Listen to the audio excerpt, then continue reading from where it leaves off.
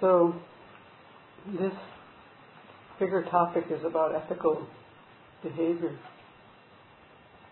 So we've learned last time about the 10 non-virtuous actions of body, speech, and mind. And so what is purification, and what is this all about, and what are the 4 prana powers? That's what we're going to get into today. But I think really the basis of it is, it has so much to do with karma. So that definitely has to come up in our understanding in order for this to make any sense. The basic problem is the suffering that we have. And so there are these verses that really inform this whole talk. And they were things that I was thinking about before this topic came up. And I really appreciate having the time to read and learn about this and think about it some, because I was just reading the 2 verses, pondering them, and now I got to fill it out with some really good readings and teachings. So the verses that I was kind of inspired by are from Shantideva. How can I definitely be free from suffering which arises from non-virtue? Constantly, day and night, I should think only of this. And then he also said, the sage has said that conviction is the root of every aspect of virtue. And the root of that is constantly contemplating fruitional results. So we'll read that again at the end. But really that's what this is all about. So there's a certain level of faith that we need to develop. And faith is not always our strong suit, but it is an actual, like a faith that you generate, a conviction that you generate and work to generate in your own mind about karma, really. And they say that karma is very difficult to understand, that only the Buddhas really understand it. And the reason for that is that in the Buddhist view, there's 3 different kinds of phenomena, and some things are just right there, manifest, you see it. Here it is. And some things you have to kind of deduce by logic, like when you see smoke, you know there's fire. So there's a lot of things that we know, objects of knowledge, things that we know that we don't know by seeing. Pretty much all the physiology I studied was reading books. I haven't ever seen those molecules that make my muscles contract, but I believe it, So that's deduction. And, so we're always doing that. But then there's this third one that are ones that are extremely, I think the word is something like extremely hidden. And those are actually the workings of karma is one of those. And what does that mean? This is how we get into problems, and at least I have. What it means is that we do an action. Here's what my other teacher says. Karma is simple. Karma is easy. Good things lead to good results. Bad things lead to bad results. Karma is easy. He always says that. So there's a part of our experience where we believe that. So we do pretty well in that front where we have some belief, because we have our own experience to go on. Like, for me, anger. I've looked at anger a bit now, and anger is always kind of makes you feel miserable. And if you look at some of these things very much, you start seeing the suffering involved in them. But the problem is the time delay. We do an action, a deed, and then there's going to be a result. That's what karma is all about. Deed and result. Action, result. Cause and result. So we do something, but the result, it might happen, according to the Buddha's view, in another lifetime. Well, we don't see that far. We don't remember that far. And so that's pretty darn hidden from something that we know. And this is actually, I think, kind of a problem. So there is a certain level of conviction that we have to cultivate. In fact, it was really interesting to read this story about back in the days of like the Kadampa Geshes. One of them said to the other, there's all these teachings and practices about karma, but they're just so difficult. And the other guy said, yeah, that's true. They're difficult to put into practice. And I was like, wow, that's funny. I've been really thinking about why they say these things, Why do they say this? What is that fruitional result? So these are the kind of things I've been thinking about and trying to make sense of. And, well, it is difficult. And you can just look at your own life to see that we've had a lot of confusion. This is the thing that draws me to Buddhism, is seeing how much confusion I've had in my life and seeing how when you have these teachings about ethics, that if you actually can develop the conviction in some of these things that you aren't going to be able to see because the path is true, because wholesome actions lead to wholesome results and unwholesome actions lead to suffering results. The more you can understand what that means in your daily life, basically the happier you're going to be and the less suffering you're going to have. And that's the basic bottom line. And it's a huge motivator for us. Because just look at your own experience of the things you used to do that you thought were really fun. Just think of the things you've done when you were a kid. Okay, think about first when you were under 10. Me, I played with gasoline and could have blown my hands off. My sister drank a bottle of off, thinking, cool, she was like 3. Something was attractive in that moment to her mind. Could have killed her. Me, I could have blown off my hands. Wow, I was having so much fun. So think of the things that you did when you were under 10. And now think of the things you did when you were a teenager. And we're all just looking for happiness. We all just don't want to suffer. We're out for a good time. It's going to be a pretty long list if you live long enough. So luckily we have these teachings, and the Buddha gave us those 10 constructive and destructive actions. So that, when I was a kid, I was like, God, I remember when I was a kid, I did some of the stupidest things. This one was completely out of ignorance. I can remember taking a magnifying glass and just frying this grasshopper, thinking, wow, isn't that cool? Look what the sun's doing. I was like probably 8, 7 years old. That leads to happiness? That's, I don't know. And I think really the worst thing I ever did when I was that age, and it just still, I can't understand where my mind was, is this kid wanted to come to my birthday party. I was probably 10 years old. And I just said, no, you're not invited. And I just can't even imagine what that would have felt like to be on the other end of that, I didn't invite you, I'm like, God, it's just, I think of the mind that would do that, and I don't know why, that's the one thing that I think is just really hard to reconcile in myself. But, you can think of these instances, and so,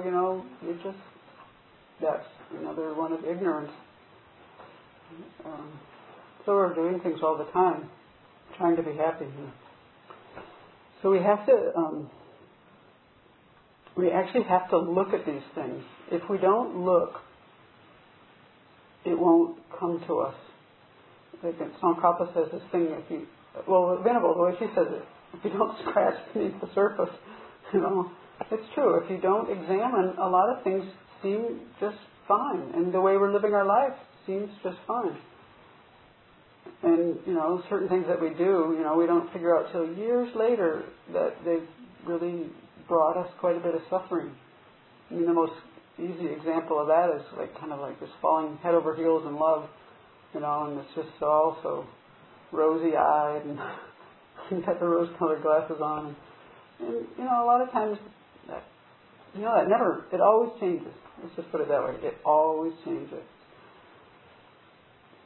And so I think unless we look, we aren't, this stuff, it won't be obvious to us unless we spend the time and look.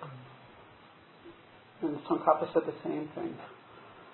He said something about, if you only look at the superficial, everything will seem fine to you. Your life will seem fine. Then you hit midlife crisis and you wonder what happened, or just things all fall apart and what happened. Well, if you only look at the surface, you think you're doing fine, and then everything kind of falls apart on you. And that happens to most everybody. It's just the natural result. It's the natural result of, you've created the causes of suffering and now the result has come. But you haven't seen it that way. And this is the thing, when they explain this stuff, I'm just like, God, this is so helpful. This is so helpful to my mind, the stuff that I read. Because where I get caught up on things, like, wow, he just lays it all out. That's how we need to think, and what rests on what. What depends on what. For instance, if you don't look, if you don't scratch beneath the surface, you're going to think everything's fine. That's important. That's a huge understanding right there, because then you're going to look and be more honest and take the time. And if you think someone else is going to fix something for you, you're also going to run into problems.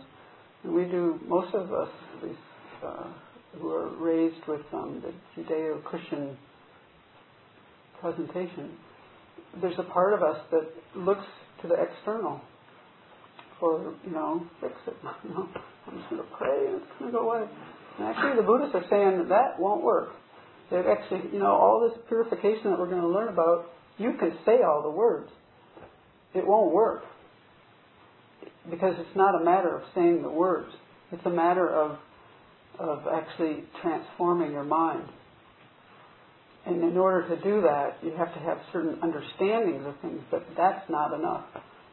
What Vashe Sopa, this is what I read mostly for this, he explained this, and it's something that we already know to a degree, but it's just so helpful to have it laid out.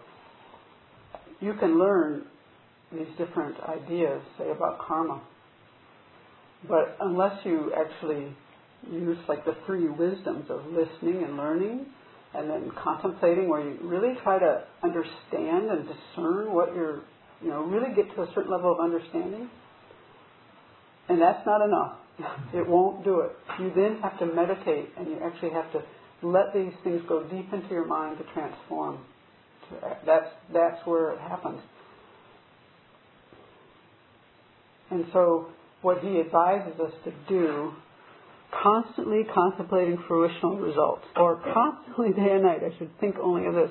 What he's saying is that you can't take these teachings and go, oh yeah, I do something bad, I'm going to suffer. I do something good, it's going to lead to happiness. Okay, let's go do something else now. That won't work. What he's saying is that you have to put this in the forefront of your mind, and you have to look at your day, and you have to analyze. And this is what we do when we do these analytical meditations.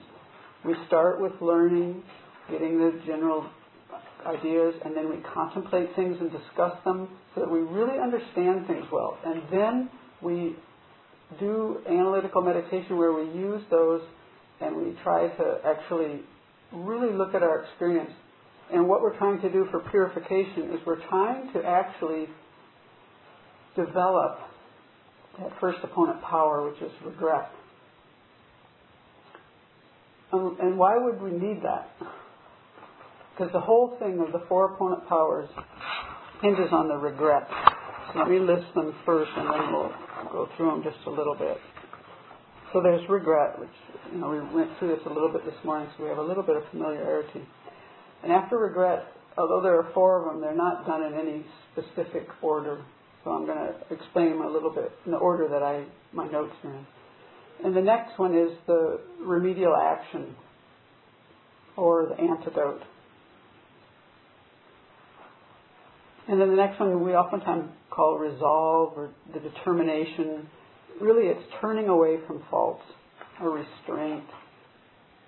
And the next one is the power of reliance. So of these four opponent powers, there is this power of regret. There's a power in doing a remedial action. There's a power in turning away from faults. And there's a power of reliance or taking refuge. It's the basis and the foundation. And we'll talk about each of these four. But it all hinges on regret. And why is that? Well, because unless we see the need to change, we're not going to change. Unless we can see that an action that we've done, unless we can see the disadvantages of it and that the harm that it causes for ourselves or others, there's no need. Why would you bother? There's actually no need. You have to. So the point, what we're trying to do when we do the four opponent powers in all of our purification practices, which we do every morning and evening here, we embed these four opponent powers in practices that we do. Is we're actually, the whole deal is to generate these four opponent powers in our mind, sincerely, and in a heartfelt way. We can say the words. That won't do anything. It won't change a thing to say the words. You can't change your mind that way. I mean, we've already tried. No one really enjoys getting angry, and you can even make strong you can even tell yourself, I don't want to get angry. But that never works alone. You can't just say, okay, I'm not going to get angry now. Okay, we could all say that. Everybody say, I don't want to get angry again the rest of my life. Okay, see ya. I mean, it won't work. It's not how we work. It won't work. We have habits that are habitual. And so the way that they encourage us, in everything I read about this, to generate this regret is to actually look at our situation. And the way the Buddhists look at this is that we have been around since beginningless time. And since beginningless time, we've been creating negative karma. That's a huge mountain of karma. So, if you have something that you want to change in your life and you learn these teachings, even that alone won't change a habitual pattern that's been with you for a very long time, maybe through lifetimes. You can look at your own life. I mean, most of us can remember maybe from the time of 2 or 3 years old. And you can look and see certain things that come up again and again. And as you get a little older, you kind of recognize patterns and you start to change things just naturally because they lead to suffering. But you can see even in the things that you've worked on that it doesn't happen really quickly. And I think that's the really helpful thing to understand is that the teachings on karma, what they're telling us is that we've been doing this for a long time. We have this mountain there. And just like Geshe Tetrok said when he was here before, because we get discouraged, we get discouraged. We're learning these things, we're trying to change our lives, we want to be happy, and it doesn't go that way all the time. And so what he said is that, well, I'm going to paraphrase it. Basically, think if you went to Mount Rainier, this huge mountain, and you brought a bulldozer there, and that mountain was your mountain of negative karma from beginningless time. And now you're going to bulldozer, shovelful by shovelful, take that mountain away. That's actually basically the analogy of what we're trying to do. We have negative karma from beginningless time. If you actually look at your day and you really slow your life down and you learn, it helps to have a teacher. You look at these things, you'll see in your mind that if you look at your actions and your motivations, you will see that we're often, I don't think it's hard to go through an hour without some thought, at least, coming up. The way we look at it is that there's actions of body, speech, and mind. The actions of the body are the easiest ones to work with. They're just easier. It's just the way it is. It's easier to control those actions. It's a little harder for us to control our speech. It just comes flying out of your mouth sometimes. And even though you have a lot of intention that you don't want it, sometimes the things just come because of the state of your mind. And you have the seeds. You've created these seeds. You have these seeds in you, and now you have the right conditions, and there it goes. And then there's the actions of the mind, which is really a lot harder to attain. And so that's basically why we want to understand this, look at our lives and be honest with ourselves. I mean, by the time I got done reading this, I'm going, yeah, I want to purify. Because the thing is that from the Buddhist viewpoint, all of these negativities or negative actions are, I guess I would say, changeable. They're not permanent. It's not like you have like this permanent sin that you did that you can never remove. Every action that you've ever done that's unwholesome, non-virtuous, that's going to lead to suffering, every single one of those can be purified if you have the correct method and effort and it takes over a period of time because of our habitual tendencies. And that just makes common sense for anyone who's tried to change things in their life. You can see it takes time, but it also takes method, and this method is the four opponent powers. And so we have, in order to generate regret, we have to try to wrap our minds around seeing things in this way. Because if you don't see, even if you don't believe in other lives, if you don't see that you have a habitual tendency that you've been doing for a long time, even if you just take it to this life, and you think that you're going to try to change something and it doesn't change overnight, you'll get discouraged and you'll quit. You have to have a bigger view, a longer perspective. You have to be more realistic. That's not realistic. So I think it's good to be realistic. And the other side of it is, which I found this analogy really helpful, is understanding that these negativities, these negative actions, they leave what we say are these karmic seeds. That's the words we use in Buddhism. These energy traces, or whatever you want to call it. We've created these deeds. They're going to have a result, and one of the results is similar to the cause. We're going to do these actions again. We've kind of gotten in the habit of doing certain things, and we'll tend to do them again. We're creatures of habit. So if you want to think about changing that, it's really helpful to know that they aren't permanent. And just like if the analogy is if you had water and you put it next to heat, eventually all of that water would evaporate off and be gone, every single molecule.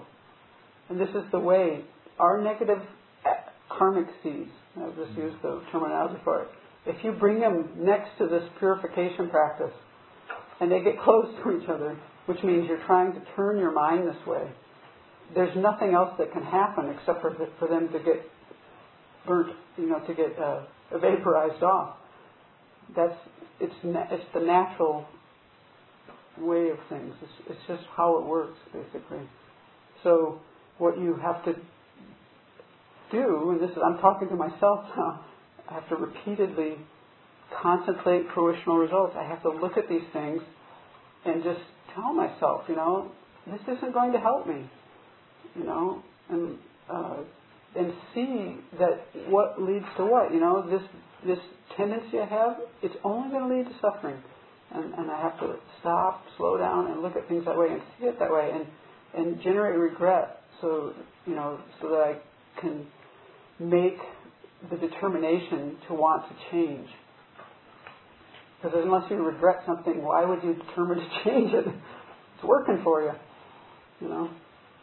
So that's the thing, regret. So that's the first of the four opponent powers. The second one is this applying the antidote, so the remedial action. And so I think there it's helpful to think about the analogy of like poison. If you've taken a poison, this is the kind of regret that we want to have, like Kevin was saying, it's not guilt. If you take a poison, you want to get a good doctor and you want to get something that you do to remedy it right away. And this is what this is about, is the remedial action and the remedy. So in our situation, I think that recognizing that we have this chronic illness, seeing ourselves as a patient, you have to get yourself in that mind frame. If you come to the teachings and you come to this practice thinking that you don't have any problems, I mean, you wouldn't have any regret. You know? You have to see yourself as a patient. And then you turn to the doctor, you take the medicine, and if you you have to generate, that's not the word, you have to try these things enough, like a little scientific experiment, that you actually get some level of conviction in them in your own experience. And you slowly, by trying to understand these four opponent powers and using them again and again, then you will have some experience, and that will be the basis. That will help with the conviction that you develop, is your own experience. So just like, when you've regretted something in the past and you've determined that you didn't want to do this again, and you've maybe even gone and apologized or whatever, there is this psychological unburdening that happens then. If you look at your own experience of what works in your life and what doesn't. And just like Kevin was saying, if we go to guilt, it doesn't work. It's all about me. So when we think about the remedial actions, we have to think that we've taken a poison and now we're going to apply an antidote. And just like putting heat near liquid water and all is going to evaporate off, this is what will happen with these karmic seeds, habitual tendencies that we have. It's just the natural response. And so the various methods, we do practices here. There are ones that they teach about different methods. But I'm just going to, instead of listing the ones that they do, I'm just going to talk about what we do here at the Abbey. We use these four opponent powers, and we generally do it in two practices. And one is the confession to the 35 Buddhas, where we make the prostrations, and the other one is the Vajrasattva practice. But what's key to both of those is generating these four opponent powers in our mind. And just doing, one of these, I guess I have to explain this in order to make this make sense. One of these four opponent powers is reliance, the power of reliance. There we have this foundation where we actually have some trust and faith in the refuge. We have the feeling like we have some trust in the Buddha, the Dharma, and the Sangha. It's just like when you go to a doctor, and they've even proven this when you have surgeries. A person who has surgery who doesn't have faith and confidence in the surgeon will have a worse outcome. They've proven that. It's just the same analogy. If you're going to go to a doctor and you have a problem that's not like a real just sew it up and walk out the door, if you have something that's a little more complicated, you have to have some faith that they know what they're talking about, or else you don't. It just doesn't work too well for your mind. You just doubt. It doesn't work. And this is the same thing. This is the analogy. So we have this basis that we rely on. We rely on the Buddha, who is the teacher. We rely on the Dharma, which are the teachings. We rely on the Sangha, who are the nurses. And so with that as a basis, when we apply these antidotes, when we do these practices, we have just naturally from doing the practices, some of our negativities will be lifted just from doing the practices, just from reciting the mantras. If you just say mantras and you have no conviction, you're just reciting words and it's not really going to do anything for you. It's just like saying a prayer and saying, okay, fix me. That won't work. It has to come from within. And you develop this slowly over time. But this is what refuge is about. And so when we do these different remedial actions, there is a power in doing them, and part of it, I think, is the basis of your conviction or your refuge. So in Tibet, I guess, it was actually common to have monks come to the home and recite the wisdom sutras and That's why the Om Mani Padme Hum mantra is like all over the place. People would make physical representations of the Buddha. They'd make those Mani stones. They'd put up prayer flags. All of this. It didn't come just because they look cool. They do look cool, but that isn't why. It was about having a conviction in the power of holy objects. You know, they are only you imbue these things with meaning. They don't. The cloth doesn't have the meaning. So a prayer flag doesn't have meaning because it's cotton and red and blue, and it has meaning because we imbue things with meaning. Same thing with all of our objects. So we rely on these things because of how we use them in our mind. So that's the second power, is the power of applying the antidote. And then the third is turning away from faults. And this is making a determination. There's a power to making determination for things, where you make a commitment to restrain yourself. And that will just be ineffective unless you have the regret. It relies on, you really having thought through things and wanting, seeing the harm that things do. That was the thing I first realized, is that unless I could see the harm in something, I just didn't go anywhere for me at all. I had to see the harm. And so in the Buddhist Lam Rim, the teachings of the Buddha, it's so common for them to show the advantages and the disadvantages of something. We have to think that way, or else we won't bother. It's the basic thing. We're trying to be happy and trying not to suffer. So we have to, in order for us to change our behaviors and even want to, we have to see the advantages and the disadvantages of things. So just that action itself of making this resolve, that itself is beneficial in terms of purification.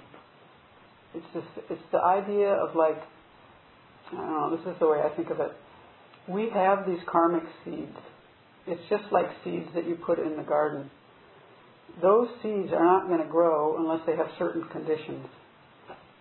But without the seeds being there, nothing happens either. So both things depend upon each other. When you do these purification practices, you are like taking those negative karmic seeds and you're like burning them, or you're attenuating them or altering them. And so that determination itself has an effect.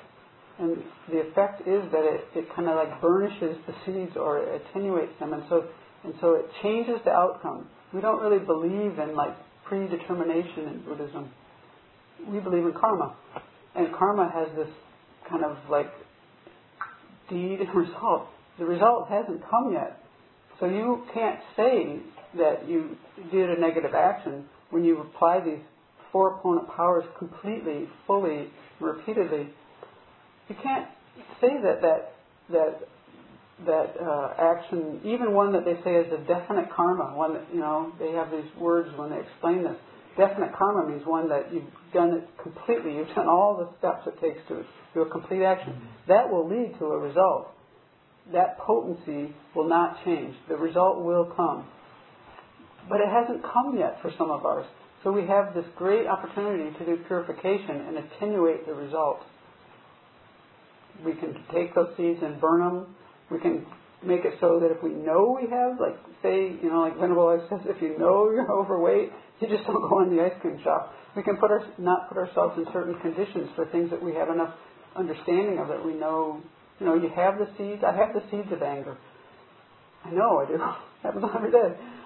I can just, knowing that, I know that there are certain situations that I need to be more careful with, or, I can kind of manage the conditions a little bit because I recognize I have the seeds.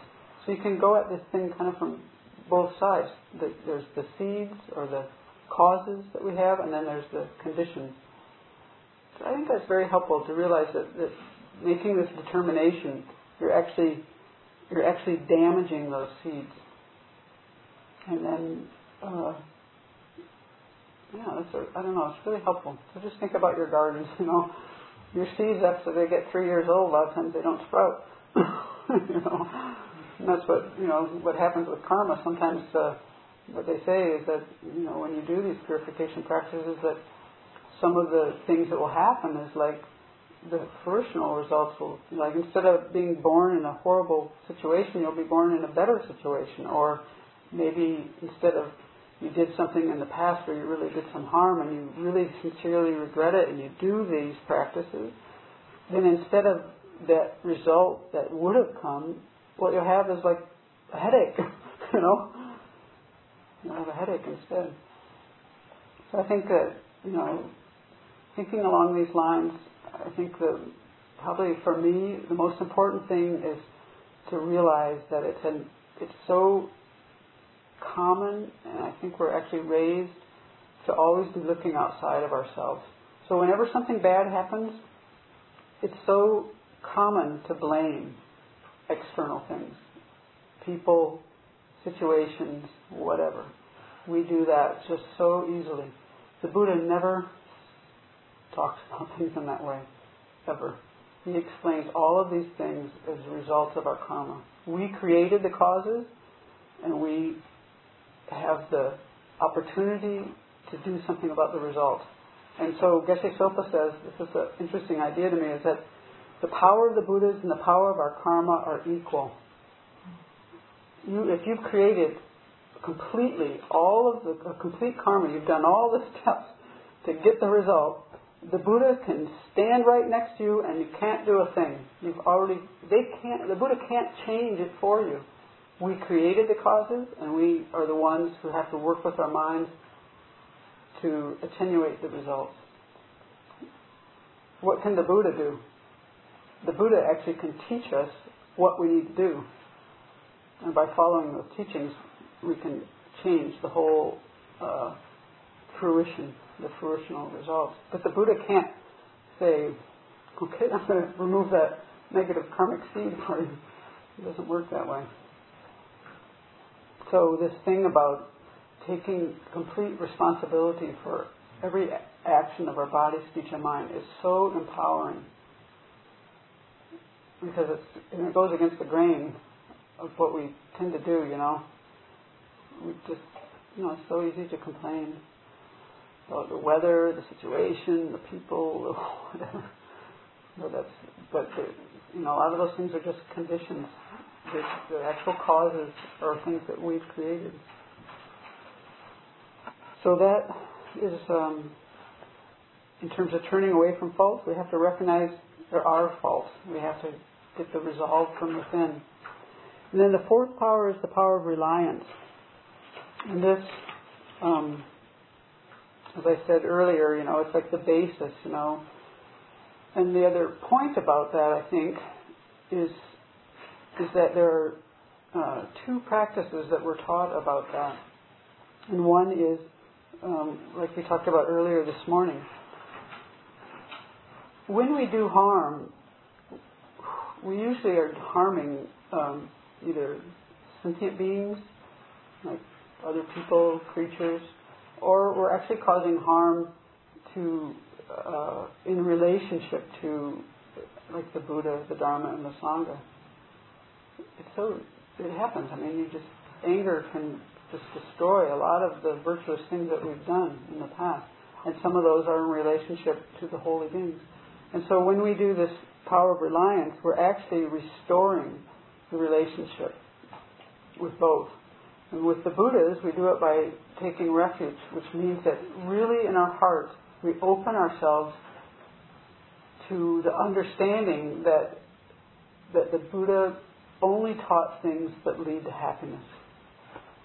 That the path is all about creating the causes of happiness. And, that's one way to look at it.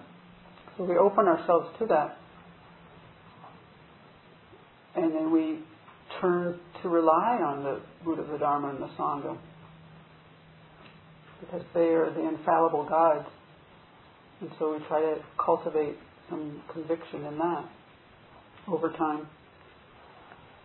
And that restores the relationship, helps to restore the relationship. And with sentient beings, who we've kind of trashed in one way, shape, or form, caused harm to,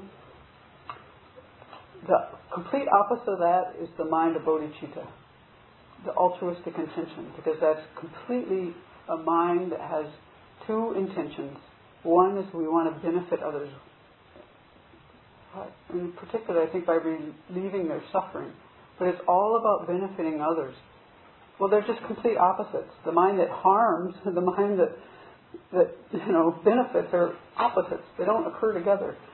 So in order to restore that relationship, so to speak, we want to cultivate within ourselves the wish to be of benefit to others, and then the recognition that the best way to do that is to become enlightened. And so those are the two minds, the two intentions that make up the mind of bodhicitta. And it's just like complete opposites. Just like they say you can't have anger in the same moment that you have love. They just don't coexist in the same moment of time. It's the same. You can't have this self-cherishing, self-concern, preoccupation, chronic illness present at the same moment that you have this wish to benefit others and become enlightened for them. They just don't occur in the same moment. They can't. It's like a light is on or off.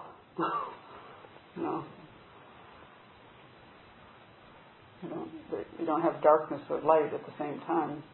So you have maybe gradations, but still there's one or the other. So it's interesting, just to close, it's interesting that then they start talking about emptiness in this. I've read this like 3 times, so it's kind of fresh in my mind. And what I found most interesting about that is I was kind of thinking emptiness isn't actually the one that's the most obscured.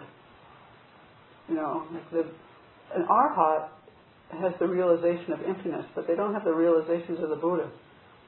A Buddha sees karma because they have the omniscient mind and they see future and past lives.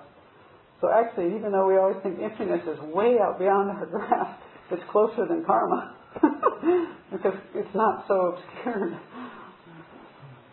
And that was funny to think about because to me, emptiness is like, I always thought I might understand karma first. No, I don't think so. But they say, and this is what I think is more important, is that as we try to understand emptiness, it will actually help us to understand karma. And why is that? It's because emptiness has everything to do with things are completely dependent. Everything are dependent arisings. Things happen in dependence on each other. And what does that mean? It means there are causes.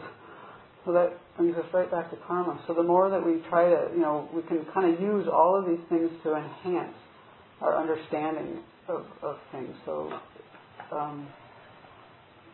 that's helpful because some of these things take a while and they're not that easy. But to see that, that if our understandings of emptiness are correct, it actually will enhance our understanding of karma. If we think that we're understanding ignorance, this is what they say. If we think we're understanding emptiness and we're throwing out karma, then we're not understanding emptiness. I think that's helpful because we have to learn these things. This is completely at the learning level, but it's a good thing to remember as you go along so that when you get confused or fearful or something happens that, sometimes these certain things, you just kind of pull them out of your hat and they help. So you have to have certain kind of teachings in your mind. And every once in a while, oh yeah, and then it just fits and it resolves the confusion. So that's pretty much it. Anyone have any questions or comments? Thank you for the opportunity. It's really helpful for me to focus on one thing. I was already reading this, and it's not the 4 opponent powers, but the part that led up to it was something I was already reading, and this really gave me the chance to okay, I guess I better keep reading this. And it gave me the opportunity to think about it. It's always helpful. Yeah. Well, we can at this level understand basic rudimentary concepts of karma, right? Exactly. It's what we need to do. That's the part about the wisdom. We develop a wisdom of learning from doing that. And then even the wisdom of contemplating and discussing. Those are actual wisdoms. And I like to think of it that way because I find that to be a very optimistic thought. And I need optimism. And so to think of these as a wisdom that helps to turn your mind towards what's wholesome, I think is I find the teachings on listening always to be really helpful to my mind, and this is exactly why. I'm pretty far away from most of the realizations that you need to progress along the path. But I can read books, and I can think about these things. And when you read about the power, the wisdom of listening, it's just right clear there. This will lead to this, will lead to this. And it's so encouraging to me. And so that's exactly it. By studying, that is actually one of the remedial actions that they talk about is actually reciting, teaching, and studying the sutras and the teachings. That's why we feel good when we go to a Dharma talk, partly. It's because it's actually wholesome to our mind. And it actually is kind of attenuating some of our negative karmic propensities. I think that makes sense.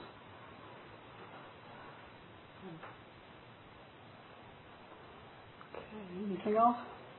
You sit for a minute and we'll just think about whatever thing you can remember.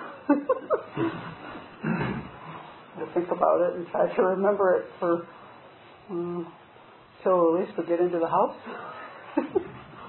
We're lucky.